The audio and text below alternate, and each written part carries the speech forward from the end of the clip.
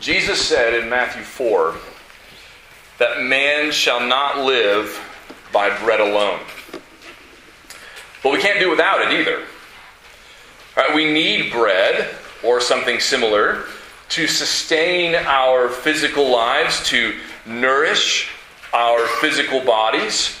And if we ignore our physical bodies or try to live as though we were not limited by the needs of our physical bodies, like food and water and sleep, then our bodies will suffer as a result. A lack of proper nourishment takes a toll. Now, real as that problem is, that's not what Jesus has in mind in Matthew 4. He does not say we need bread to live, although that's true.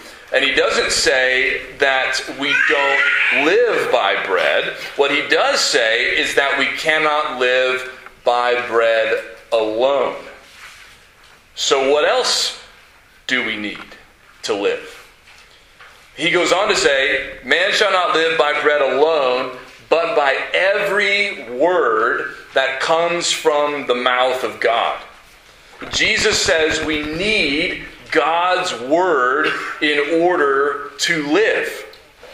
Not because if you don't read the Bible or listen to the Bible that your physical body will be malnourished, but because you are more than your physical body.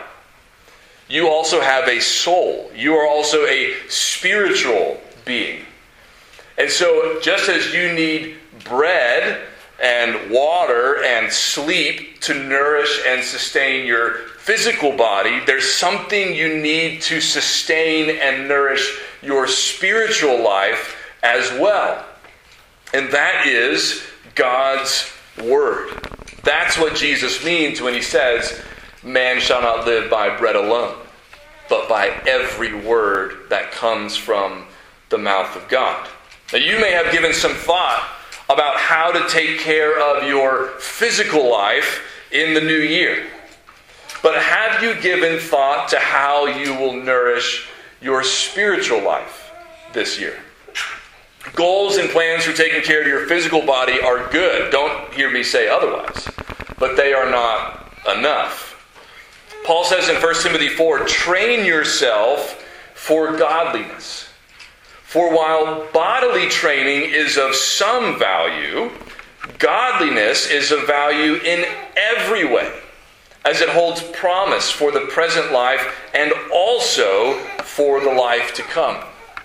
Now, Mark did an excellent job last week of reminding us of the importance of training ourselves for godliness, of growing in Christ-likeness. And my goal this morning is to come alongside him and join him in that effort by encouraging you to think about your spiritual nourishment through God's Word. I love to start each year by reminding us about the importance of Scripture. And these two things go together, right? Because without the nourishment of God's Word, you can't grow spiritually. And we want to grow. It's imperative that we grow. So, how do we grow? And why do we need Scripture for that growth? Well, again, Jesus makes that plain in Matthew 4:4 that we can't live by bread alone, but by every word that comes from the mouth of God. And that's because true life is not merely keeping our bodies alive. True life involves living in fellowship with God, living in fellowship with Christ, who is the way, the truth, and the life. Right? God is life. And so if we are going to have true life, lasting life, eternal life, spiritual life, we need to receive nourishment. Right? We need to receive life from God himself. And in order to receive that, we need to be connected to him, right? We need to have fellowship with him. We need to have communion with him. And that communion, that fellowship that we experience with God comes through his word. Through reading, listening to, hearing, meditating on, memorizing Scripture. And why is that? What is so special about this book? What is so special about God's Word? Well, Paul tells us in 2 Timothy, which we read from earlier, that all Scripture is breathed out by God. I want you to think about that image for a minute. All Scripture is breathed out by God. I talked with the kids a moment ago about how in the beginning when God made the first man, He breathed into him the breath of life. That's not that different from what Paul's saying here about Scripture. That Scripture is breathed out by God. Right? This is God communicating to us, communicating life to us even. God's Word comes directly from God, so that whether you're reading Matthew or Isaiah or Genesis or Revelation or wherever you are, those words are not ultimately the words of Moses or Matthew or John. They are ultimately the words of God. Put most simply, when the Bible speaks, God Himself speaks. When you listen to the Bible, you are listening to God. When you encounter the Scripture, you are encountering the very words of God. And Paul says that Scripture, which is breathed out by God, is profitable. It's good. It has a good impact upon us. It changes us. It does things for us. We need it, and all of it is good for us. Paul says all Scripture, not just some Scripture, not just your favorite parts of Scripture. All Scripture is breathed out by God. Jesus said, man shall not live by bread alone, but by every word that comes from the mouth of God. We need all of it. And all of it is good for us. Because all of it is true and trustworthy. Paul also says later in 2 Timothy chapter 4, after he charges Timothy to preach the Word, to proclaim the Word, he says, well, one of the reasons why he should be ready to do this all the time is because he says the time is coming when people will not endure sound teaching, but having itching ears, they will accumulate for themselves teachers to suit their own passions, and will turn away from listening to the truth and wander off into myths. Paul says, Timothy, you've got to keep preaching the Word. You've got to be ready at all times to proclaim God's truth, because there's coming a time, and it's here, right, when people are going to wander away from the truth into myths. And what they're going to do is they're going to seek out teachers who will tell them what they want to hear, who will scratch the itch that they have, because that's what they want. And he said they will be teachers who suit their own passions. I want us to think for a moment, especially about that phrase, teachers to suit their own passions. What does he mean by that? We all have sinful passions and desires in our hearts. And we need the Spirit's help to keep those in check, to put those to death, to resist the temptation to give way to those sinful passions, to live according to those sinful desires. And God's Word helps us do that. Hebrews 4 says the Word of God is a sword, a double-edged sword, right? And it pierces to the division of soul and spirit, it says, of joints and of marrow, discerning the thoughts and intentions of the heart. The Spirit uses the Scripture to reveal those sinful desires in our heart and convict us about them and help us to resist those temptations. That's one of the reasons why we need God's Word, and why if we ignore it or turn from it or drown it out, we're likely to get ourselves in trouble. And that's also why it's so dangerous, so concerning, when people accumulate for themselves teachers to suit their own passions. Instead of listening to the preaching of the Word or giving ourselves to the reading or hearing of God's Word, if instead we seek out teachers who tell us what we want to hear, whose teaching suits our own passions, then those sinful passions are not put in check. We are not convicted. Instead, we are encouraged in them. right? Or at least told not to worry about them. Now, you don't have to stop going to church for that to happen. You don't have to change religions for that to happen. All you have to do is go to a church or listen to people who will tell you what you want to hear, who won't step on your toes, who won't ever challenge you, who won't ever talk about sin, or just won't talk about the sins that you struggle with. They're always talking about other people's sins. Today, it is easier than ever to accumulate for yourselves teachers who will suit your own passions. Right? You can create for yourself, you can cultivate for yourself a bubble where all you hear, all the news, all the teaching, all the information you encounter is suited to you. Where it sounds like everybody agrees with you. At least everybody who knows what they're talking about agrees with you. Because you're just listening to people who know what you want to hear, and they're feeding you what you want to hear, and it just reinforces what you already think and what you already want to do. Cable news, podcasts, social media, even some who claim to be Christian voices. They are committed to telling you what you want to hear. Because that's how they get your attention. That's how they get your money. That's how they get your clicks, your views, all those kinds of things. So here's what we need to ask ourselves.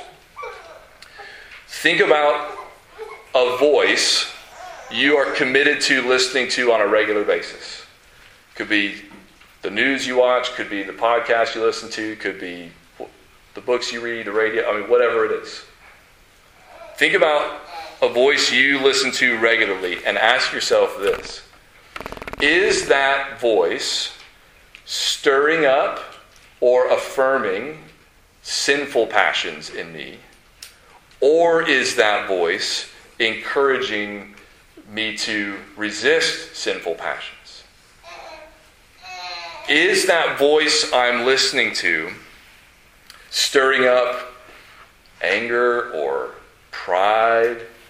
Or is it instead cultivating humility and Christ-like character? Is that voice always telling me I'm right? Or is it encouraging me to look at where I might be wrong? Is it encouraging me to hate certain groups of people, see them as my enemies? Or is it encouraging me to see even my enemies as those who are made in God's image, who I should pray for, even if they persecute me? Is that voice lining up with the voice of Jesus? Or is that voice lining up with the voice of my own sinful flesh? Those voices are everywhere. They're easy to access. They work hard to get and keep your attention. So what can we do to combat that? What can we do to make sure we are regularly listening to Scripture with consistency and commitment so that we are regularly hearing the truth? And so that the truth does not get drowned out by those other voices. There are a couple ways that we can do this, and the first one might not be the one you would expect. One of the chief ways that the Bible has set up for us to have our spiritual lives nourished through Scripture is through the public reading of God's Word in worship. That might not be the first place our mind goes when we think, okay, how are we going to engage the Bible this year? But that is one of the primary ways the Bible says we should expect to experience and encounter God's Word. We know that Paul charged Timothy to preach the Word. But do you also know that Paul charged Timothy in 1 Timothy 14, until I come, devote yourself to the public reading of Scripture? Why would he do that? Why would Paul say to Timothy that it is terribly important that you give yourself, that you devote yourself to reading Scripture publicly, to reading it as a part of the church's worship. It is because that is one of the primary ways God has designed for us to encounter and respond to God's Word. We see this in other places in the New Testament as well. For example, in Revelation chapter 1, John says, "Blessed is the one who reads aloud the words of this prophecy." He's not saying, hey, you get an extra blessing if while you're reading this book by yourself at home, you read it aloud.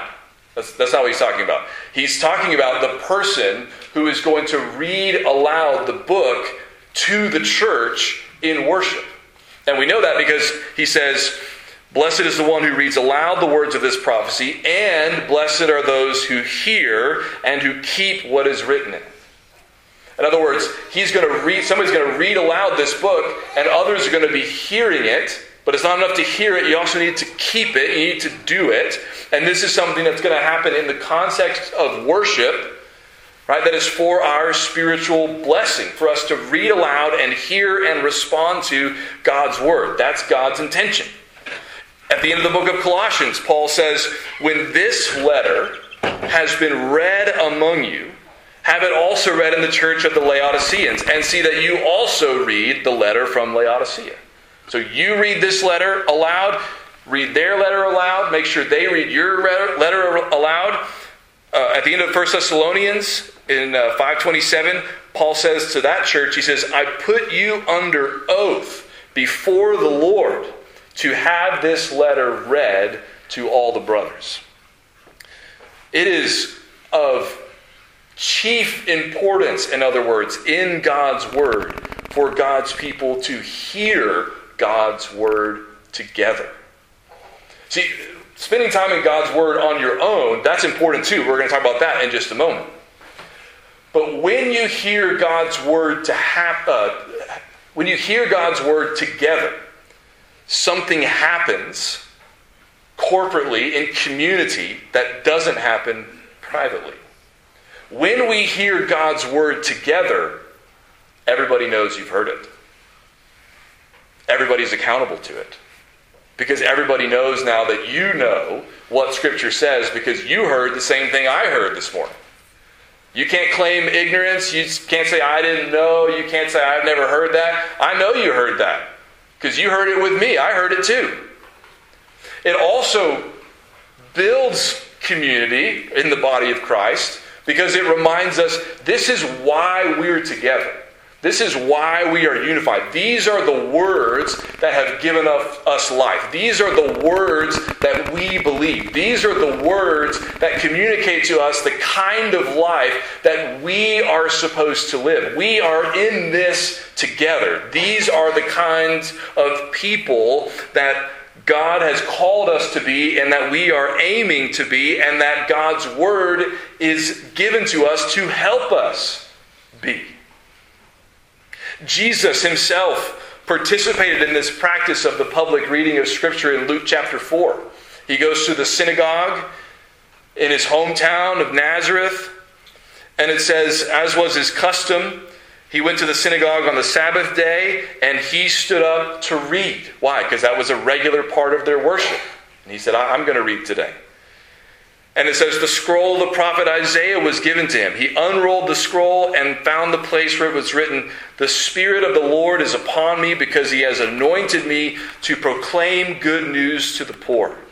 He has sent me to proclaim liberty to the captives and recovering of sight to the blind, to set at liberty those who are oppressed, to proclaim the year of the Lord's favor." And he rolled up the scroll and gave it back to the attendant and sat down, and the eyes of all in the synagogue were fixed on him. And he began to say to them, "Today this scripture has been fulfilled in your hearing." In the context of worship, as the Word of God was read by Jesus, who is himself the Word of God, the good news of the gospel was announced to them, that he had come to bring redemption, to bring liberty, to bring forgiveness. Right? One of the reasons why it's so important that we read the Scripture aloud together is because here we hear. The good news of salvation by grace through faith in Christ, and that all are invited to believe it and receive it and respond to it.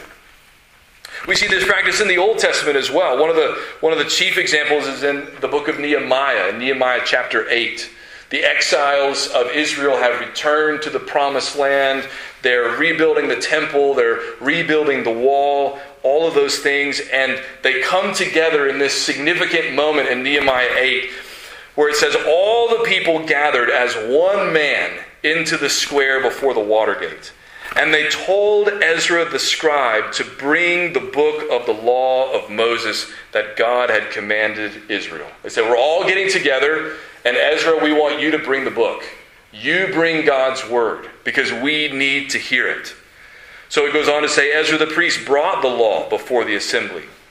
And who was there? Both men and women and all who could understand what they heard on the first day of the 7th month. And he read from it facing the square before the water gate from early morning until midday in the presence of the men and the women and those who could understand. And the ears of all the people were attentive to the book of the law. And Ezra the scribe stood on a wooden platform that they had made for the purpose. They read from the book, from the law of God clearly, and they gave the sense so that the people understood the reading. The public reading of Scripture in worship is an Old Testament practice and a New Testament practice, and it is intended for your spiritual nourishment. It is intended for your good. So one of the things I want you to think about is how you engage in, how you participate in the public reading of Scripture. How can you, in Nehemiah it says that the people listened attentively.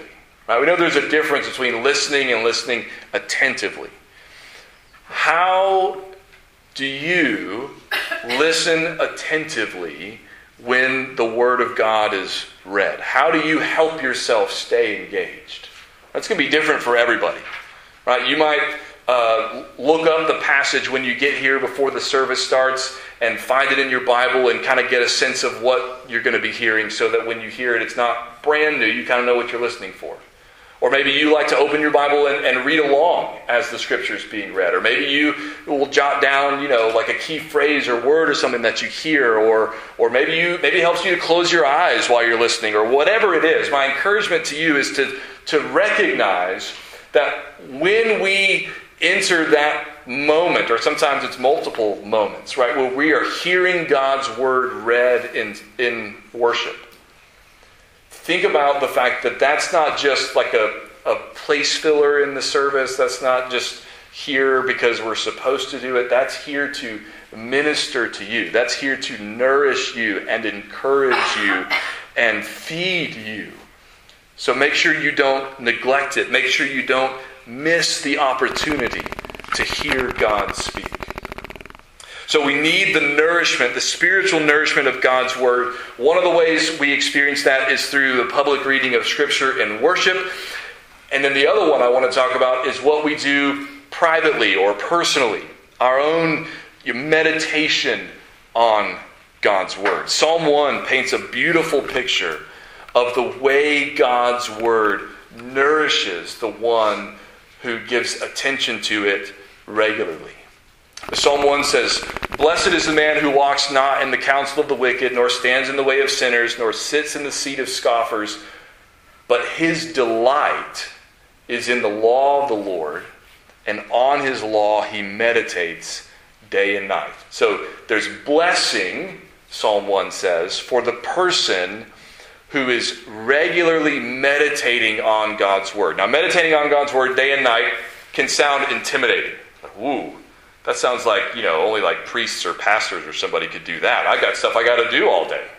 And meditation, I'm not even sure I know what that is or how to do that. That sounds hard. Here's what he's saying. First of all, when he says day and night, he doesn't mean every minute of every day that's all you're doing, because nobody could do that.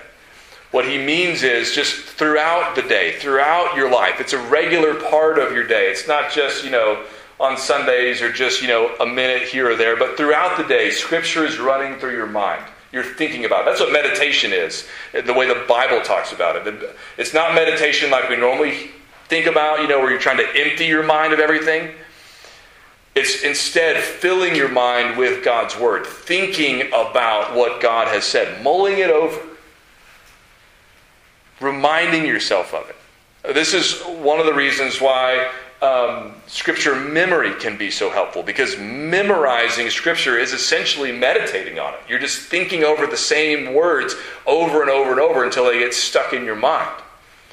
And so sometimes we think, well, I know if I memorize Scripture, I'm guilty of this. I know if I memorize Scripture, I'll have it stuck for a while, but then after a while, it's going to be gone. So what's the point? Well, the point is not for it to be there forever. The point is for you to be going over it now and to have it available. And it's probably not ever going to be really gone anyway. You might not remember it as fully as you did when you were memorizing it, but it's going to be there. That's what he's talking about. Going over, thinking over God's Word throughout the day. If you do that, he says, you're going to be blessed. And he describes what that blessing looks like as well. When he says, he, the person who thinks on God's Word, who loves God's Word, he is like a tree planted by streams of water. A tree planted by streams of water is always nourished because the water is right there. It doesn't have to worry about, drought. It doesn't have to worry about where it's going to get enough water. The stream is right there. It's constantly fed. And if you are constantly giving attention to God's Word, whether that's reading it, listening to it, memorizing it, whatever it is, if you are regularly giving attention to God's Word, you are regularly receiving nourishment for your soul. You're like a tree that has been planted right there by the stream, and you take in all you need as you regularly listen to, read, think about God's Word. And as a result, it says that this tree planted by streams of water yields its fruit in its season, and its leaf does not wither. It has constant life. It is fruitful because it is well nourished. That's what Jesus is talking about when he says, man shall not live by bread alone, but by every word that comes from the mouth of God. Now, there are a multitude of ways that you can engage in Scripture, that you can listen to Scripture, that you can meditate on Scripture. There are Bible reading plans. There are Bible memorization plans. You can listen to the Bible. We have long Scripture readings in our worship services for this very purpose. We have Bible studies in Sunday school. We have Bible study on Sunday night. There are apps you can... there's all kinds of things, right? There's no want of resources when it comes to engaging God's Word. But we must not forget that the reason why we need it, it's not so we can feel good about ourselves and say, I'm a good Christian because I do this much Bible reading or I do this much memorization. It's not about that. It's about the need for nourishment. It's about the need to hear from God. It's about the way that we commune with God and experience fellowship with God as we listen to God speak to us through His Word. Because bread alone will not suffice for real life, for life with God. For that we need every word that comes from the mouth of God. Let's pray.